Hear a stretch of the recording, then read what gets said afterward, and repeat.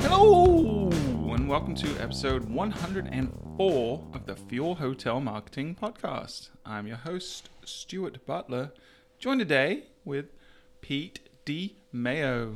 Hey, everybody. It's good to be back on the podcast and sitting in this chair right here. You know, Melissa pretended to be you last episode. I heard about this. You haven't listened yet? I have not listened to it yet. Oh, it was so good. Yeah, the bees were still dead. Yep. And Nothing's Melissa's here changed. too. They're still Again, on. Melissa, Howdy. you got to be yourself today. Howdy-ho. There you go. You can't be Pete anymore. Darn it. Unless you guys want to experiment. I think all three of us should. We should just pretend to be different people. We should each be each other, like rotate. So I can't Melissa, do a British accent, so Pete or can. any accent. No, I have a horrible British accent. We did that whole episode where you were the fancy pants. Yeah, he British was hotel. Australian English. Yeah, I know, and I just phase shift between English and Aussie. different colonies. I do too. No, Yeah. I don't even sound English anymore, so don't worry about it. So what are we doing today, guys? We're going to be talking about some game-changing tech trends that are impacting the hospitality industry right now in 2019. Say it isn't so. It is. And it's important because we're doing a top 5 trends for 2019 at the Well, beginning six. of 6. Yeah, Okay, how come the list is top 5? because I put the wrong number in the Oh, okay. title and then I wrote the content and then there's 6. There's a bonus. Yeah. 5 plus 1. We want to under-promise, over-deliver. Okay. Right? Always. I love it. Yeah, I'll change the subject before we post it, but there are actually 6. We added a 6th. So what was your point? Before I rudely interrupted. Oh, my point was everybody's doing top X number lists for 2019 right now. So it's fitting that we cover this. Yeah, we could do a top X lists of lists. I think we should. That might be next episode. The top 10 lists of lists for Yeah. 2019. That would kind of be fun. Yeah, maybe we'll do that. Cool. Before we get into the top game-changing trends, tech trends for 2019, there's a lot of T's in that. Before we get into it, let's do the ruse. Can we go with that? You called it that earlier, Pete. I kind of like it. We drop in the news. It's still the news or ruse. It's just the ruse. But we're so familiar with it by now Yep. that it's just the ruse. Not R-U-S-E, but R-O-O-S. OS. Yeah. Is that okay? Are we good with my audible? Does that mean that we don't have a jingle anymore? No, we still have the Well, I think jingle. it's gotta be like the top hotel marketing that I just choose. Now it's time for the ruse or something like that. I don't know. That Just was made really that up good, on your- Pete. Yeah, I did. Oh, I just so- made that up and it's horrible, and we'll clean Now that up you're for stuck next with one. it. Yeah, Yeah, I'm not editing that out. That's great. So do we have some ruse? we do. We have 2 ruse. The first one is actually both these are written for you, Stuart. The first one is Disney is minimizing the marketing dollars toward the new Star Wars lands that are going to be opening up in both California and Florida.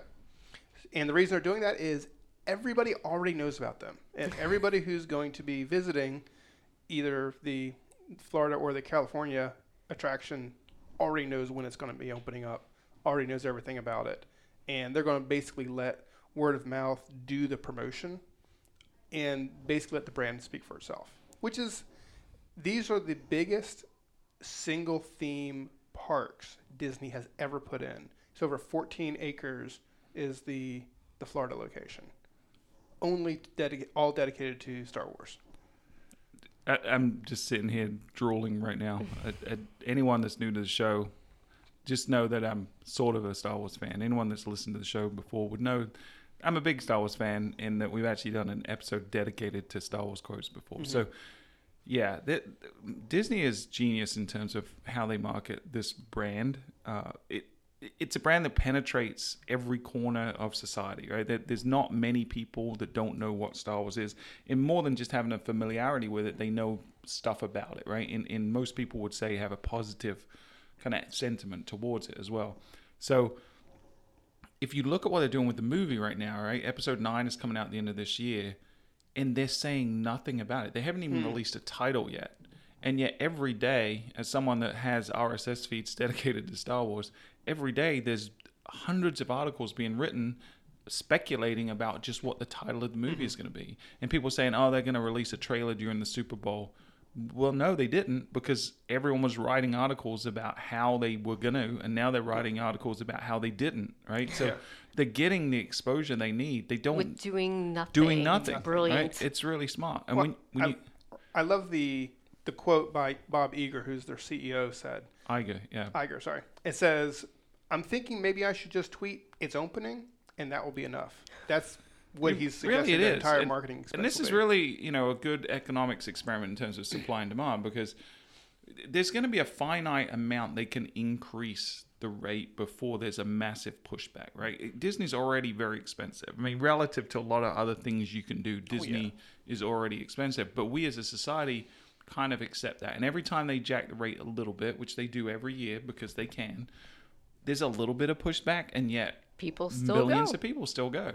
And when this thing opens, dude, there's a Star Wars specific resort where you pretend you're on a space station. There are no windows in this thing. Every window What? has been replaced with a screen that shows stars outside. So it makes you feel like you're actually in space my while you're in it, goodness. right? And the whole experience is immersive, where if you're staying on property and experiencing the park, there's a story, there's a narrative that goes through the whole thing where you're interacting and you can make choices that impact your experience. It is the most well thought out marketing ploy, which at the end of the day is going to help them sell the movie even more, But they're making so much money from this, they don't need to spend $1. And if they created more demand, they'd have to raise the rates even more, because otherwise it's going to get stupidly crowded, and then they're going to get more pushback. So it's already crazy expensive, already crazy demand. Just sit back and watch Count the your money money. roll in. It's amazing. Exactly. There's not many brands can do that, but when you Nope. combine Disney and Star Wars, yeah. So Wow. there, yeah, go. So if you're a small hotel and you're wanting to recreate this, just go borrow a few $1 billion and buy Disney and Star Wars, or buy Disney, by which you would get Star Wars because they own it, and you're good to go. Good plan. Yeah, but it's a good lesson in economics, I think. Creating supply and demand, and when something is exclusive like this, you don't necessarily need to advertise it. It's like restaurants that used to do the speakeasies and things like that, and word of mouth can spread and create demand that way. So really cool. So what else? What's the next article? The Ruse says, I don't know what this article's about, but I'm going to read the headline. It's from The Guardian, and it says, hotel booking sites forced to end misleading sales tactics. Yeah, this is a big article. So, I don't know, do you want me to? It is a big article. Yeah, it is. It's like several thousand so pixels. in Melissa's defense, she's been pretty sick this week. She came into the office for the first time, so she's in this episode pretty much blind without having read the Newsaroos or the show notes. So thank you for being here, Melissa. We very much I'm appreciate you glad rallying to have be a on the show. warm body to add to this Hey, conversation. the show must go on. And we're in a small sealed room, so hopefully we're all not going to be sick this weekend. Yeah, so no more. If we get what Melissa had, there's no episodes for the next month. No. I feel like she's We've been shut down and down. out for a while. Yeah. But no, so this article is really interesting. I've kind of renamed it to English people putting an end to one room only. English people putting an end to shenanigans. Yes. We like to do So basically, the Competition and Markets Authority is putting the kibosh on hotel sites like Booking, Expedia, and Hotels.com, using a lot of the tools that we are all. deceptive tactics. They are. Some of them are very deceptive. Perfect example of stuff that they're looking at is when you go to TripAdvisor and you do a search for 2 rooms, and all the properties say only 2 rooms left. And then you change it to say, actually, I need 3 rooms, and then miraculously, There are only 3 rooms left. So they're really clamping down on this and forcing the OTAs to provide a more transparent experience to what the actual rate is, what the inventory is, and all of those little gotchas throughout that process. So it's going to make them less, I guess, Sleazy. less sleazy. Disingenuous. Yeah. Yeah, and these are tactics that are really good tactics, right? Yeah. We've talked on the show before a lot about the concept of nudging people through the funnel, through the use of psychology tactics. And that urgency is important. Urgency and fear of missing out and all that fun stuff. It's great. You should absolutely be doing it, but you should do it legitimately. You should not be artificially inflating the urgency. And Booking.com, although we talk a lot of positive things about them on the show, are notorious for a little bit of misleading. So one, they do it with the rates, where they won't show the full rate, right? They're taking out fees and taxes and showing you a lower rate. That's going to go away. They have to show the inclusive rate with all the taxes and fees added in, which is great when it comes to rate parity now. Moving forward, I think that levels the playing field. But if you go, and I think we've said this on the show before as well, but if you go and look at a high demand location, which is seasonal, say Myrtle Beach, right? Because we're here, we know this market well. If you search for a Friday and Saturday night stay in Myrtle Beach on any given weekend throughout the year, it doesn't matter when it is, it will come up with an urgency message at the top of the location page that says, it's like a little dial that says 93% occupied. Hurry before you miss out. This destination is in high demand. You better book before it's all gone.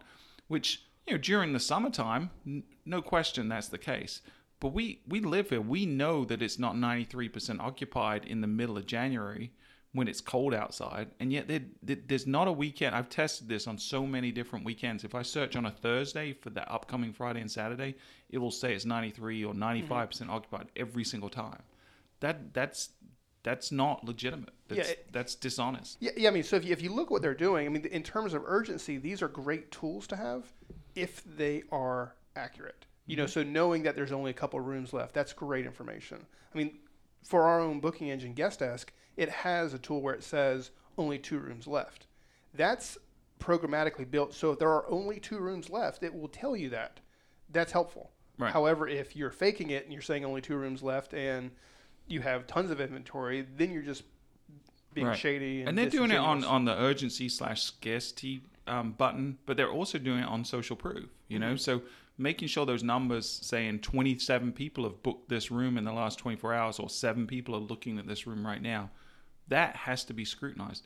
Now, it does raise a question. How is this going to be policed? Right. Who knows that? Who's going to have access to the data to be able to verify that what they're saying is in fact legitimate? And that was one of the things that it says in this article is that the CMA is going to be going after the number of people who have looked at this room or are booking this room. From the development side, that's going to be incredibly hard to build a tool that says how many people are looking at this room when everybody's booking dates are a little bit different. How are you going to say only 27 people are looking at this room right now? But oftentimes that's shown before you've even put your dates in. So how do you? But I mean, I don't see that as the big challenge. I think the bigger challenge is, the accountability side, because this is really an ethical question, right? Right. Is what you're doing right by the consumer? It's price and inventory. If you're accurate on those 2 things, I think the rest of it is. Yeah, I'm all for using tactics like this to gain leverage over the consumer to persuade them, not manipulate them, but persuade them to do something that you want them to do. That's what sales is. I get, and that's what marketing is. I get it, but I think they've gone beyond persuasion and have crept so almost exclusively into manipulation, and that to me is where they've crossed the wrong line. So this is a good thing. Good job, Brits. Well done, my fellow countrymen. Woohoo! Yeah. All right, so should we jump into the tech trends? That's what people tuned in for. Let's go into the 5+1. The 5+1 tech trends that are game changers in 2019. Some of these we've talked about already in previous episodes, but a couple of them we haven't, and we'll probably give a fresh perspective. With that said, let's kick off and get into the speculative number one. Well, first we have a stat of the week. Oh, yeah, it's related to number 1, the stat of the week. It is? Yeah. It's the stat of the week. Stat of the week. Stat of the week. Stat of the week says 20% of all Google searches are voice searches, and Google predicts that this could reach 50% by 2021. And for those keeping track, that's only 2 years away. Yeah. That number, the 20%, has been floating around for like 3 years. And I tried to find an updated number. This is what Google gave out about 3 years ago. Or maybe it was 2.5 years ago. And I haven't seen an updated stat. So I've got to think it's higher than that now. But that's the stat that everyone uses is the 20%.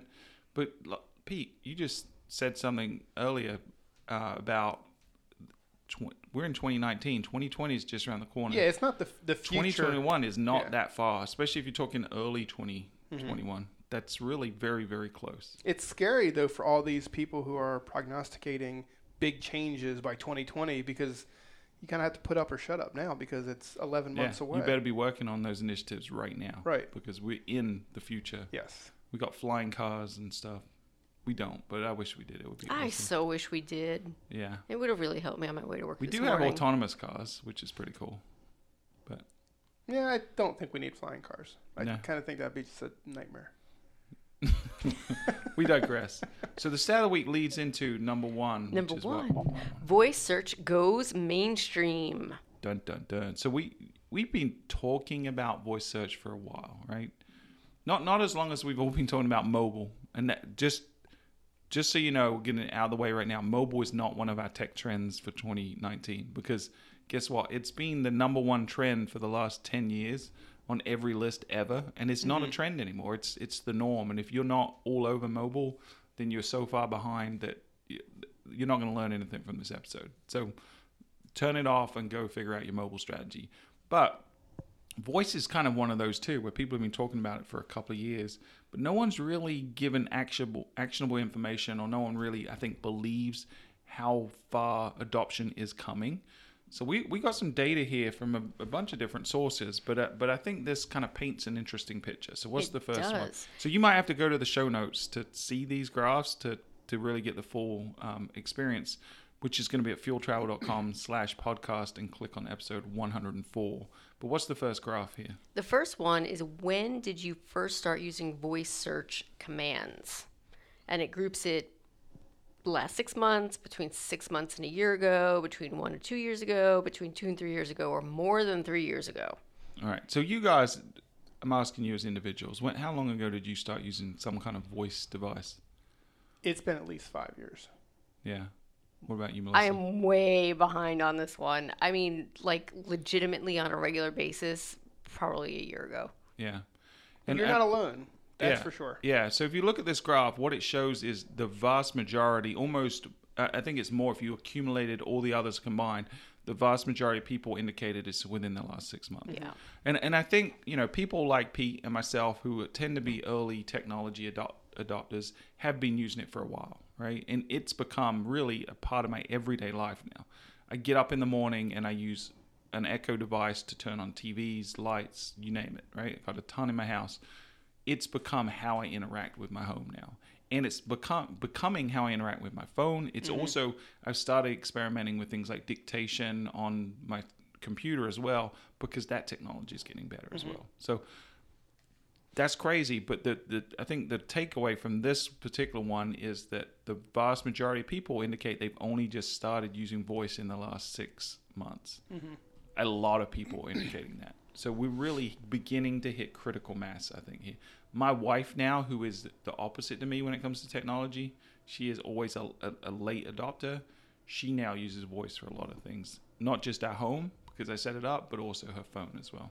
I have a car now that listens to me. I'm pretty excited about that. That's pretty awesome. My last car didn't even have Bluetooth or anything. It was older than the iPhone. Yeah. So I'm really excited. All right, so what's the next graph? Next one is looking at the percentage of smartphone users in each age segment who use voice. So 18-24, 25 to 34, et cetera, et cetera, et cetera. This is definitely much more even across. Yeah. So I think that's the takeaway, right? It's all in the 75-ish percentile, right? Almost every age demographic, except for when you get really old, is pretty much evenly distributed, right? So Gen Zers and Gen Xers are equally using voice. And even boomers are pretty close. The only one that's a little lower was the millennials, just because they like to be a little different. But they were so close that it was not really an anomaly. In every age gap, it's over 70% of people in each age gap is using voice search on a regular basis. So it's universal. There's no question. All right. What's the next? When are people using voice search? So we're looking at driving, watching TV, working, cooking, exercising, showering, or using the bathroom. That's my favorite. With This friends stat and is family. wrong. People just lied. That's all. Yeah. Because it should all be in the bathroom. Well, this is voice search. Keep in Yeah. mind. So Yeah. it'd be very weird if Oh, you hear well, someone maybe. talking. Yeah. Who are you talking to in there, honey? But 53% of the people are using voice search when they're driving, which makes a lot of sense. Right, your directions, Yeah. local business lookups, things like that. And then I don't know what falls into quote unquote doing other activities because they've got a lot of activities here. So, Right. but that was a lot. But the point is, people are using voice at a lot of different points during their day, doing a lot of other activities. And I think importantly, what it shows is while they're doing something else. You know, if you look at the Right. top two, we're driving and watching TV. Right. So it's kind of a part of who we are now. It's something we do while we're living our lives, which is crazy. So next up is what are people searching for? I think this kind of makes a lot of sense. It's what we all use anyway. Lists, managing calendars, sport events, scores, things along those lines. Setting timers, alarms. Yep. But also looking at local businesses. Local businesses. And I think what's interesting about this graph is if you look across all of them, again, it's like that age breakdown. They're even. So what it tells me is if you're using voice search for something, if you're using it to set a timer or find out a sports score, you're also using it for searching local businesses. You know, what isn't listed on here, which I would love to, is making purchases. I think that's a lagger right now, but I think that'll come. I think there's uncertainty there that's preventing it, but I think over the next few years, we're going to start seeing more and more people purchase. You know, Amazon certainly is making a big push towards that. Some of the simple food purchases like pizza is doing that. Uber is doing that, right? I think as people become more comfortable with it, we're going to see the adoption, just like we have on mobile. It took a while for people to get over the concern and the fear of booking on mobile, and now we've seen that mobile is the majority. And I think you'll see that pretty soon. Here's kind of one of those 2020 stats. This is from Gartner, but by 2020, 30% of internet browsing sessions are going to be done without a screen, meaning it's only going to be done by voice, and the response can only be a voice-based response. Yeah. So if that's the case, people are going to need to start breaking that barrier and say, okay, I'm going to book. Yeah. Or I'm going to purchase this or get my pizza. However Yeah. I'm not convinced on that being the direction it goes. I think we're going towards a situation where voice is the input, but there'll still be a screen for an output, right? And I think you're beginning to see with Google and Amazon both have screen-based smart speakers now. Right? I've got an Echo Show in my house. Facebook came out with an Echo-enabled version of a device. But I also think everyone's got a screen in their pocket, right, in terms of their smartphone. And I think there's going to be more interaction between whatever the voice device is in the screen. And we could debate what that becomes over time. But I fundamentally believe that we're going towards a society that looks a lot like Star Trek: The Next Generation, meaning that a lot of conversational things are handled with our voice. But when we need to put input into things or make selections or see information visually, there's an adaptive screen, right? And think about this, right?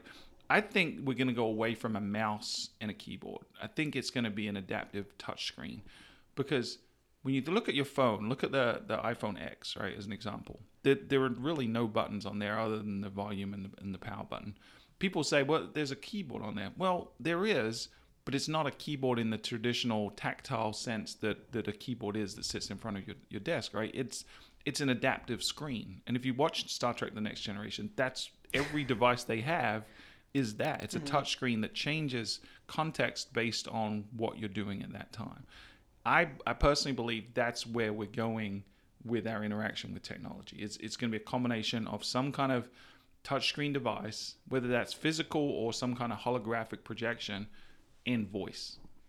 That's how we're going to interact with all computer and technology in the future. I don't understand why Jordy would use screens if he has the big screen on his eyes. Why wouldn't he just have that data available to him? I guess he does. He should hook it. Yeah, there's probably a lack of integration. Yeah. It was. He's got like a Mac. He's got a he's Google Glass still. Yeah, he's running Google Glass. And everything else is running Windows. Yeah, that's exactly right. But voice is here, guys. It's here now. We're all using it, and I think we're going to increase the amount we're using it and how we're using it.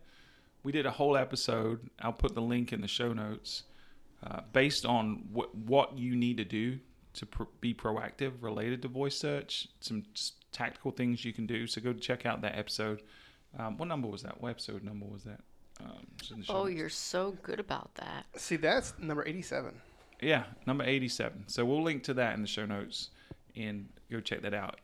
That's the one thing I think every hotel that's listening to us right now, every person that's listening, that's the one thing. If there's a takeaway from this episode, go get ready for voice, because it's here today and it's not going away. It's not a fad. It is a fundamental shift in how we interact with technology.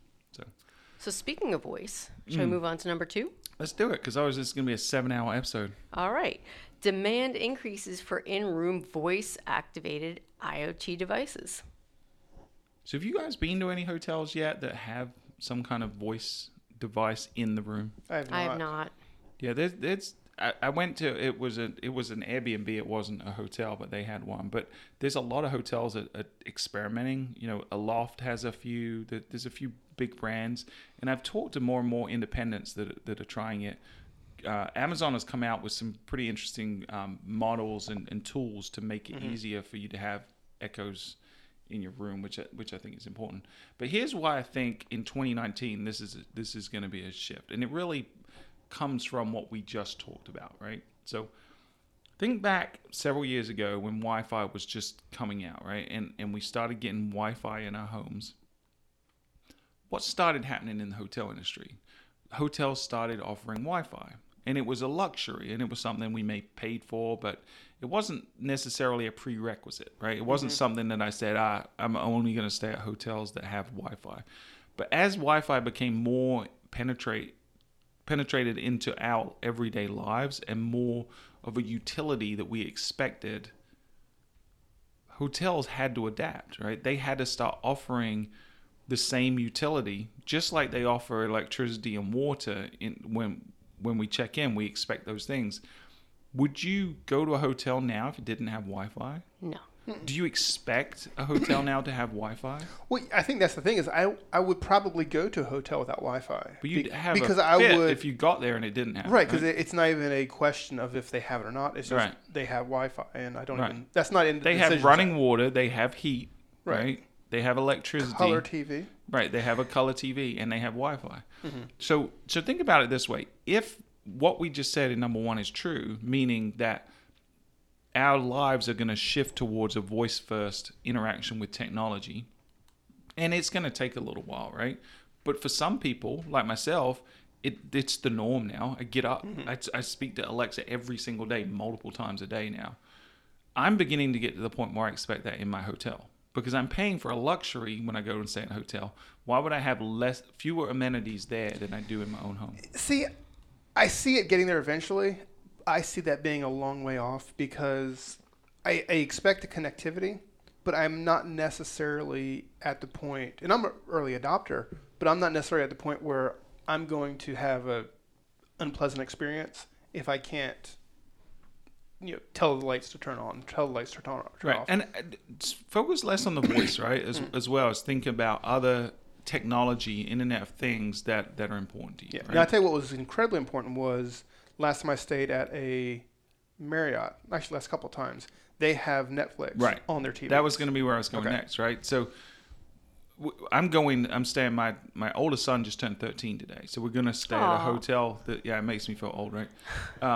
And by the way, sidetrack a little bit, he's a day older than he was yesterday. But if you talk to him, you'd think he just jumped like 10 years in age. He thinks he's the man. But he wanted to go to an escape room tonight and have some buddies and stay at a hotel. So we're going to a hotel themed. He wants the 13-year-old wants to stay in a hotel. Yeah. So, okay. But we're going to a hotel themed escape room where you're trapped in a hotel that something bad's going to happen. And you've got to get out. Cool. And then we're going to go stay in a hotel with some buddies. But this hotel doesn't have Netflix or Amazon Prime or anything. And right now, my wife and I are binge watching Downton Abbey. Second time I've watched it through. It's a great show. Everyone should watch it. But she was like, man, I wish we could go while the kids are messing around and playing Fortnite or whatever. I wish we could watch Downton Abbey. So I'm taking our Fire TV stick from the boys' playroom to the hotel so we can do that. How much more convenient would it be if they had it, right? That's going to become more of an expectation. Netflix, Amazon Prime, smart TVs, and you're beginning to see it more. So those kind of technologies, the Internet of Things, convenience things are going to become the norm, I think, in hotel rooms. And it's beginning to start. Like you said, Marriott's already doing Netflix. A lot of these other big chains are experimenting with certain things.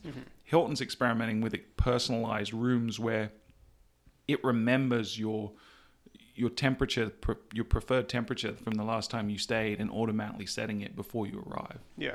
That's the kind of stuff that we're heading towards. And it's happening now. This is not futuristic. This is what people are putting in their hotel rooms today.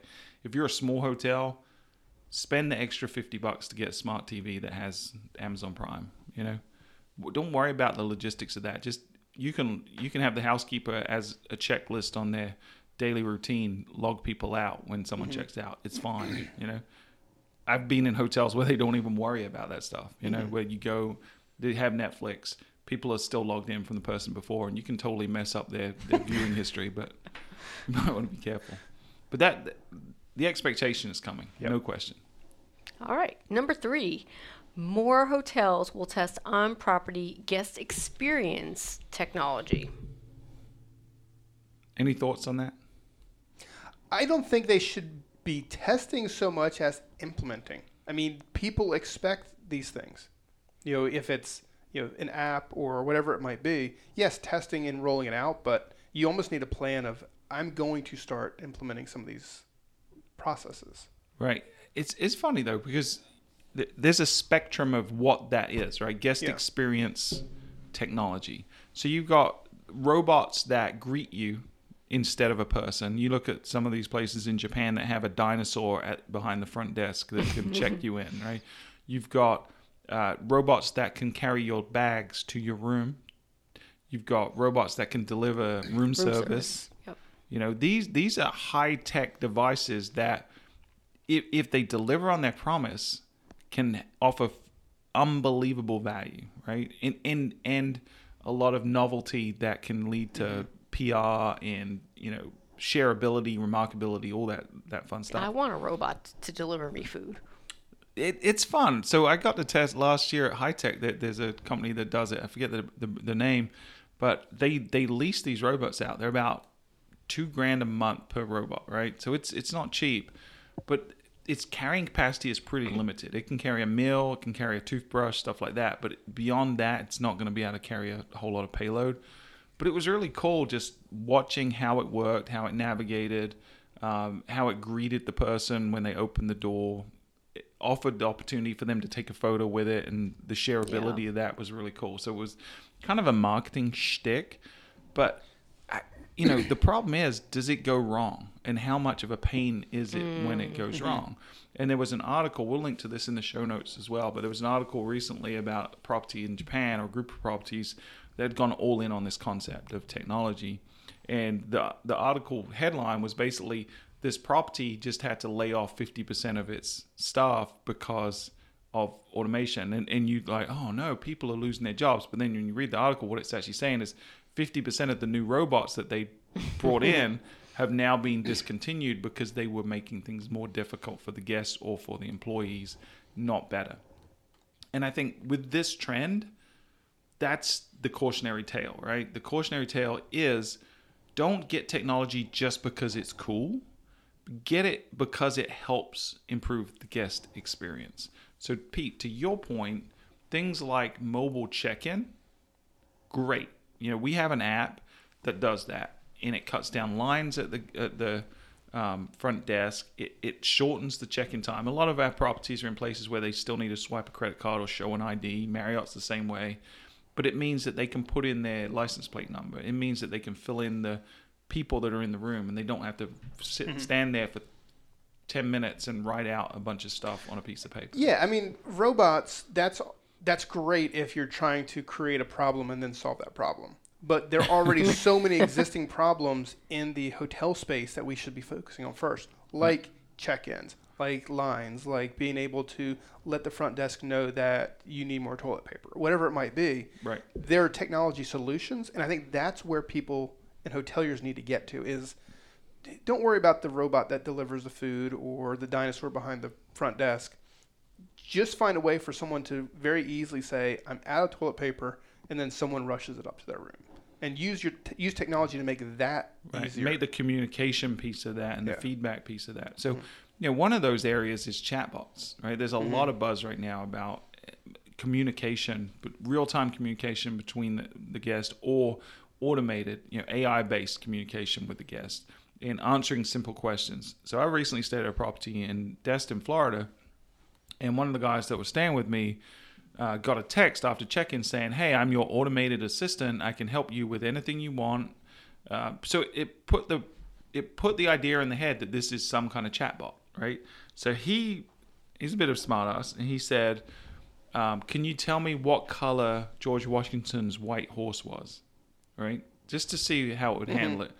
And we had to wait. There was no automated response. It took 15 minutes before someone responded with like some kind of pithy response, which was clearly not a chatbot. It was an actual person. So they went back and forward, and it identified that it was actually someone at the front desk. So to me, they're implementing a technology there, but setting themselves up for failure because they say this is an automated response. You're expecting immediacy with that, and then you have to wait 15 minutes in a real person. A better way to present that technology would have been, this is a text messaging communication tool where you can speak with a front desk agent. Please allow 15 minutes for a response. Something like that. And then you're setting expectations. People use it knowing what it is. Yeah, I stayed at a property about a week and a half ago, and the same exact thing. In their case, it says, hello, welcome to the name of the property. I'm Ivy, your virtual digital assistant. Text me anytime during your stay for Wi-Fi information, hotel information, anything. Right. I didn't use it, but other than just saying, yep, thank you very much. But then I did get the follow-up, how was your experience? And I think that's where it's really nice because it says text 5 if you enjoyed your stay. And so I just say it was a great stay. Did that lead to them requesting a TripAdvisor review via email afterward? I don't know. If that connected those pieces together, but I think that's where it is very helpful. Yeah. I think the critical thing is when you're implementing technology that's focused on the guest experience, you need to really test it fully from the guest perspective, right? Think about the entire guest journey, every interaction point that guest has with you, and are you improving or creating hurdles in that guest journey? And I just don't think that hotels, when they're implementing this technology, always think about it from that guest perspective. And the other part of it is, I don't think they train the staff well enough to manage the technology in a way that maximizes the value that it can provide as well. So it is a trend, no question. People are jumping into it. And for the most part, focus on the guest improvement or the guest experience improvement. There is also an argument to be made, and we'll talk about this again in a minute, for the PR buzz that you can get from implementing some kind of new technology. Sure. So if you look at these Japanese hotels that went all in, they've gotten a lot written about them because of all the cool stuff they're doing, which can lead to exposure, which can lead to demand, which puts heads in bed. So there is that argument, but I would say always be cautionary when it comes to implementing technology and really think about what impact is this really having on the guest, and am I doing it for the right reasons? All right, moving on to number 4. AI-powered MarTech and operation software makes us all smarter. True. So, Pete, I saw you wince when the portmanteau MarTech came up. Just say it's marketing technology. I'm okay with that. Or it's AI-based, whatever you want to say. But when you have AI and MarTech, you're just starting to take acronyms and all this crap and stick it together. Stop it. Yeah. The MarTech is one of those weird contractions that I don't really get. Because you're just being a little bit lazy in that case, right? I want an omni-channel MarTech. It's not like you're being clever like with Bleisure, right? Where you're taking two different words and blending them together. It's you're just concatenating something that is already a thing, marketing technology. So I put it in there because it humored me and I thought I'd get a rise out of you. But MarTech, so basically in operational software. So the tools that we use as hoteliers to go about our business, right? So that could be your CRM system, it could be your booking engine, it could be your analytics platform, it could be your rate management tools. There's a lot of them out there that we're using. AI is beginning to infiltrate every single one of them. We've got a list of a bunch of different places that it's being used today already. We know and work with a lot of vendors. Fuel Travel ourselves are using AI now in some of our products, including our CRM product, and it's having phenomenal results. Like, we're really at a point now in 2019 where computing power is at a point where AI is not just a dream anymore, but it's something that is really having a real impact on how we do our business. And there's probably aspects of your life you don't even realize that AI is infused in. We've already talked about a few, like voice search, right? Google search results. There's a lot of things that you're doing already that have AI baked in. But all the tools you use over the next 2-3 years are going to have some form of AI that's going to augment your ability to do your job. I think if we focus on where it's going to have the biggest impact, I think the two areas I look at are revenue and distribution, and then CRM. And CRM is really where we're focused as a marketing agency. CRM with AI is going to allow us to really have one-to-one communication with our guests, which we've never, ever been able to have before. I'm excited about No, that. it's always been touted as, hey, this is going to get you there. But I think the problem that we've had with MarTech in the past is the barrier of implementation. So you would say, oh, we have this thing that will give you a true one-to-one email experience. Right. But I need to have these 30,000 fields You need an completed omni-channel approach. They have everything is you have to have the database perfect, and then maybe it will work. Right. But the way it is now, when it's going more toward the machine learning AI approach, is you put a little piece of code on each page of your site, and the AI truly starts to learn and communicate with guests in that fashion. Right. Versus it being just, I'm dumping in a ton of data and Hoping for the hoping best. that I didn't put someone's name in all caps so I can say, dear Stuart, you're interested in visiting this Be a property. test. Yeah, exactly. Yeah. So I think now that the implementation has got to the level where just about any hotel can implement it, they find a solution that works. Right. You can start. That's when it really becomes valuable. Right. So I'll give you a very simple example of how we're using it in a tangible way that's having a real impact. Right. So with our CRM solution, one of the machine learning pieces is it analyzes time that people open their email. And it can also analyze what channel they're opening it on. So if we want to send out a message on text, email, and say push notification, it can automatically determine for every individual which platform they prefer to receive the message and what time of day. Right? And just those two little levers, pulling those in the right direction, knowing that Pete prefers to open his emails at 3 o'clock and Melissa prefers a text at 7 o'clock, and the system automatically detecting that and automatically deciding to do that on its own without me telling it has to do that, that is going to improve the guest experience and increase my revenue because now my conversion rate goes up. So it's very simple. But we are also doing stuff that's way more complicated, like automatic segmentation. So analyzing when people come to the site, what pages they're looking at, when they're opening emails, what they're clicking on, and letting the machine learning determine patterns within that lead to booking, and telling me that proactively that, hey, this group of people are exhibiting behavior that suggests that they're 90% likely to book in the next 24 hours. That is very, very valuable to me as a marketer, and I can leverage that in a way that I've never been able to do before. And we look across analytics, we look across how big data becomes small with AI. We look at revenue optimization and how I can get infinitely more data points into my decision set to determine whether I'm increasing or decreasing rate and when I'm doing it, where I'm distributing my rates. This AI is here and now and is really helping all these different aspects. And if you're not using tools that have AI, you're going to be left behind because you're still operating on a paradigm that's 2-3 years old. And because AI is making technology accelerate at an exponential rate, you're going to get further and further behind and be dug in such a deep hole, you're not going to be able to climb out of it, because your competition is going to kick your ass if you're not leveraging AI at this point. And this is stuff that wasn't available even 12 months ago. Yeah. It's crazy how quickly it's come. I think it goes to the point where now most hotels can actually start implementing it, and it ties into things beyond the hotel's database. It's your overall search browsing history. It's your social profile, and all that stuff leads to it.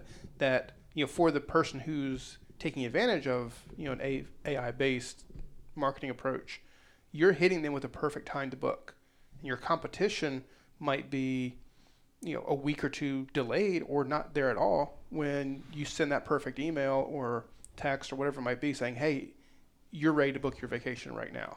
Right. And getting them at that perfect time, it's going to make it real hard for marketers who are not paying attention and up to speed. Right. And they'll, those people that are left behind are going to survive, but they're not going to maximize profit, right? Because even if you think, okay, I can adjust my rates in real time based on 10 extra dimensions of data that my competition doesn't look at, think about how much smarter my decisions are in terms of, okay, I can raise $10 ADR right now because the market is going to demand it, and people are going to have to wait and see that you did that and then react. And by that time, you've already made a gazillion new bookings at the higher rate. So it's exciting. Yeah. I don't think people really realize how big a deal AI is in society in general and how much it's going to infiltrate everything we do. And we're really, it's at the perfect time in terms of how computing technology is at a point that allows it, but also the science of AI has gotten to the programming side has gotten to a point. At the same time, computing power has gotten to a point. It's kind of we're meeting it's a perfect crescendo of opportunity. The customer doesn't care about AI. I mean, the No, marketer no. does. All the customer knows is, oh, look, I was thinking about going to Myrtle Beach, and here's an email saying I should go. Oh, that's a great rate. Yeah, Let's do it. exactly. It's about so seamless. It's it all didn't about even, convenience. Yeah, they don't even know, if they got attacked by AI. Right. And to be clear, we're not saying that you as a hotel should go invest a ton of money directly in AI. You shouldn't have a director of AI on staff, right? Unless you're a Hilton or a Marriott, and then you probably should because you're building your own tech stack.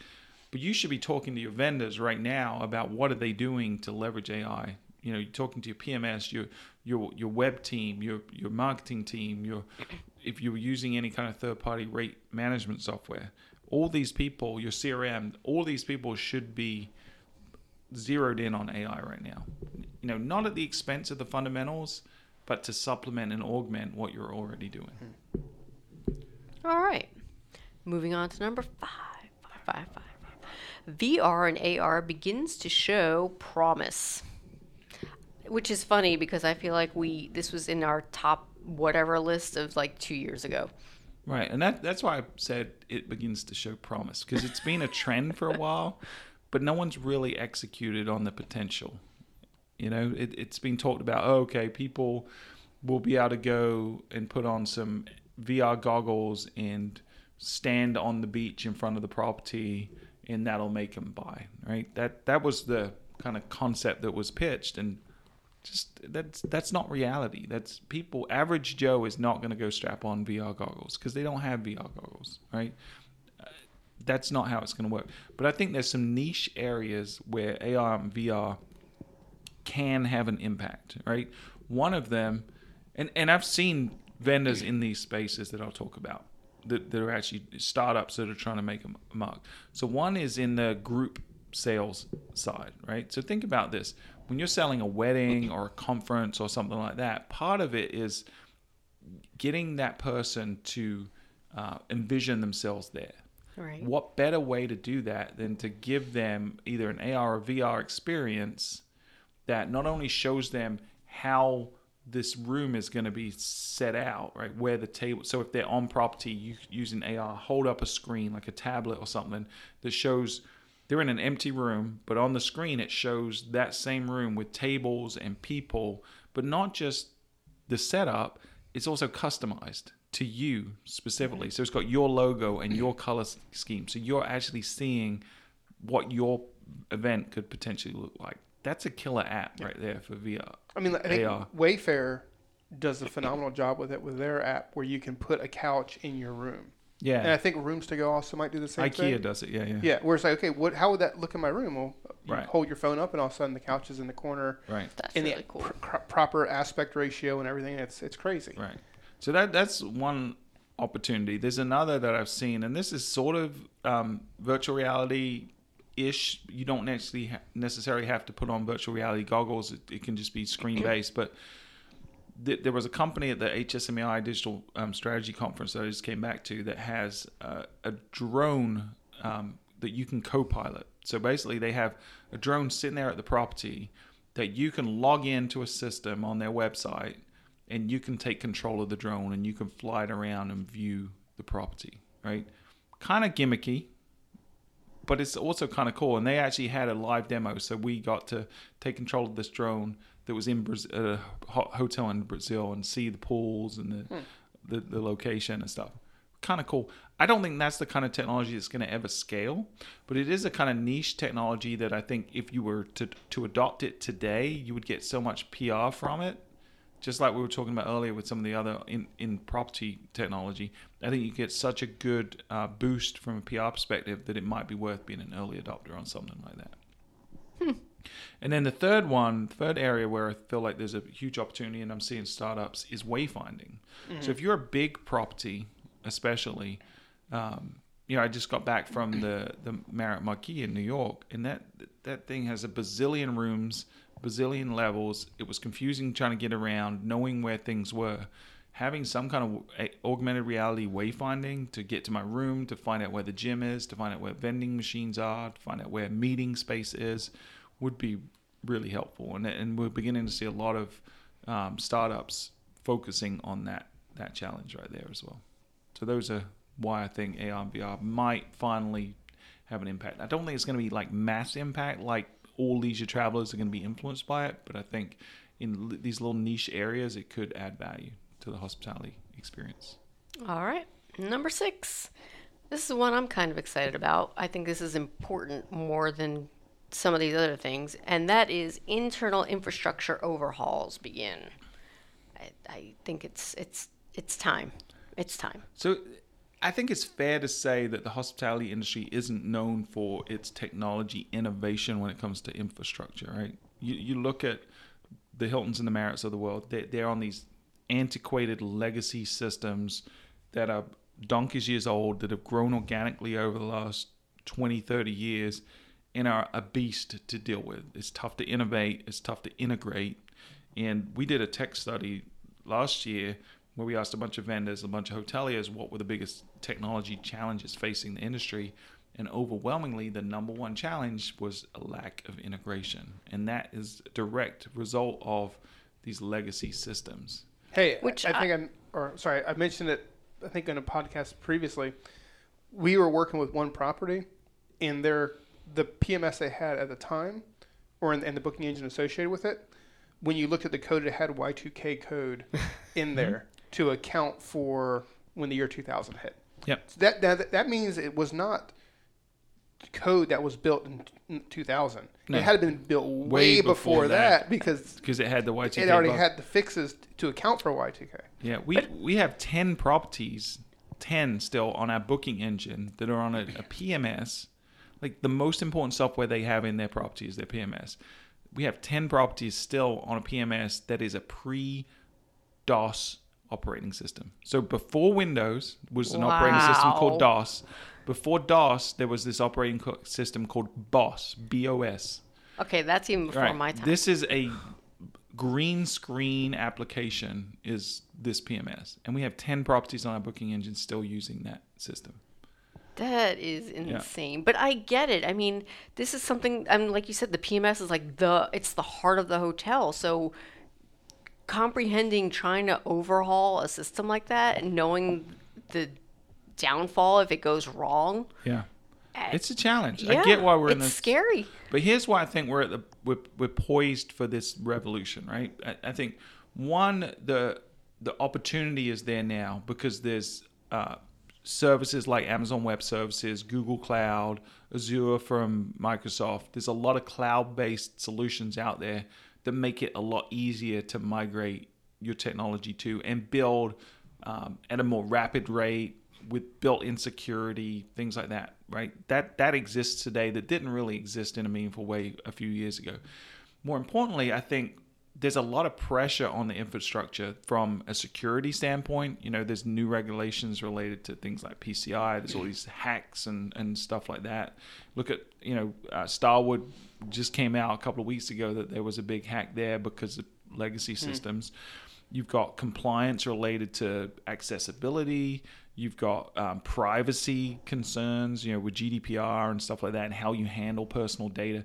So there's a lot of legislative stuff that's forcing, especially the big guys, to invest a lot of money on infrastructural changes right now.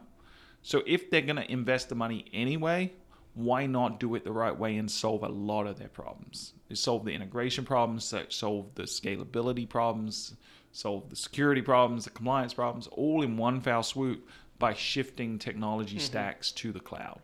So that, to me, is the biggest reason why that's where people are heading. You look at Amazon Web Services as an example, have snapped up Choice Hotels in the last 6 months or so, Expedia last year as well, and a lot of smaller properties are all shifting towards the cloud. And I think we're going to see that trend accelerate over the next 12 months. All right. Completely agree with that. Yeah. We've got a sneak peek at 2020. So the 2019 trends were not enough? Apparently not. Do we want to blow people's mind? I think we've already blown their mind a little bit with some of this stuff. So what are a couple? We'll just touch on them briefly because we're running out of time. But Yes. So number one is 5G will deliver stupid fast connectivity. It will. Stupid fast. So 5G is coming out this year. I don't think it'll have a meaningful impact because it doesn't sound like Apple's going to support until next year.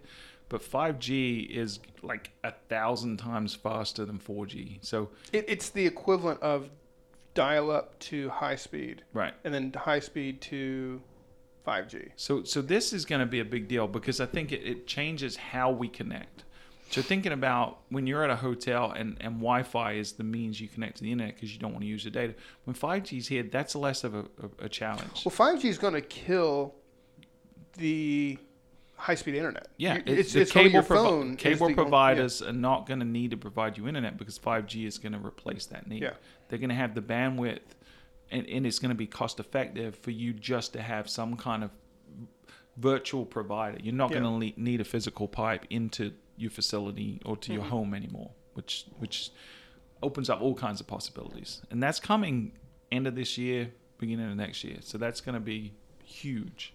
What's the other one? Quantum computing may break everything. This scares me. It really does. And I think we could probably do a whole episode on quantum computing, but I don't think we or the audience would really fully understand it. I have a physics degree and I still struggle with quantum computing. But the jump from what we're doing now with binary computing, where things are ones and zeros, to this quantum-based computing, which exists today. There are computers out there that are running at IBM and Microsoft and places like that. Not on a mass scale, but they're going to solve the problems that were preventing that. But the jump in the amount of computing capability is going to change everything. It's going to change everything that we think is secure now through encryption is going to get broken overnight when quantum computing is a reality. The amount of computing power to do things that we can't even begin to imagine, like supercomputers that do things like weather prediction now, are going to look like babies compared to some of this computing stuff that's coming, and it's coming now. It's coming 2020. It's going to be insane. Mark it down. In 2021, we're going to say, wait a minute. Everything's broken. Where's my quantum computing AI robot? It's going to happen. Yeah. All right. So, guys, we got through a whole technology trends episode, and we didn't mention blockchain one time. How about that? Blockchain. There you go. I got it in. Pete. Yes. If they want to learn more about you, where can they find you on the interwebs? Oh, I just say just Google me. You'll probably learn some stuff. But if you want to learn more, you can follow me on Twitter at PDimaio, PDIMAIO.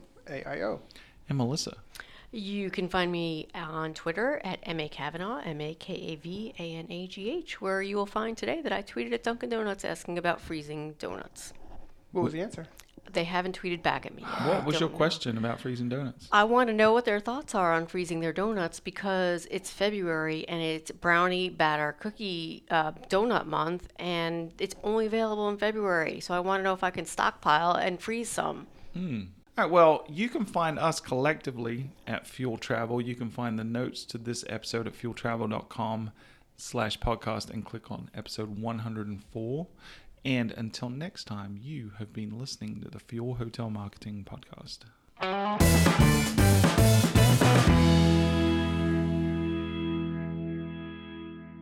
Check it high, check it low. Check it anywhere my voice will go.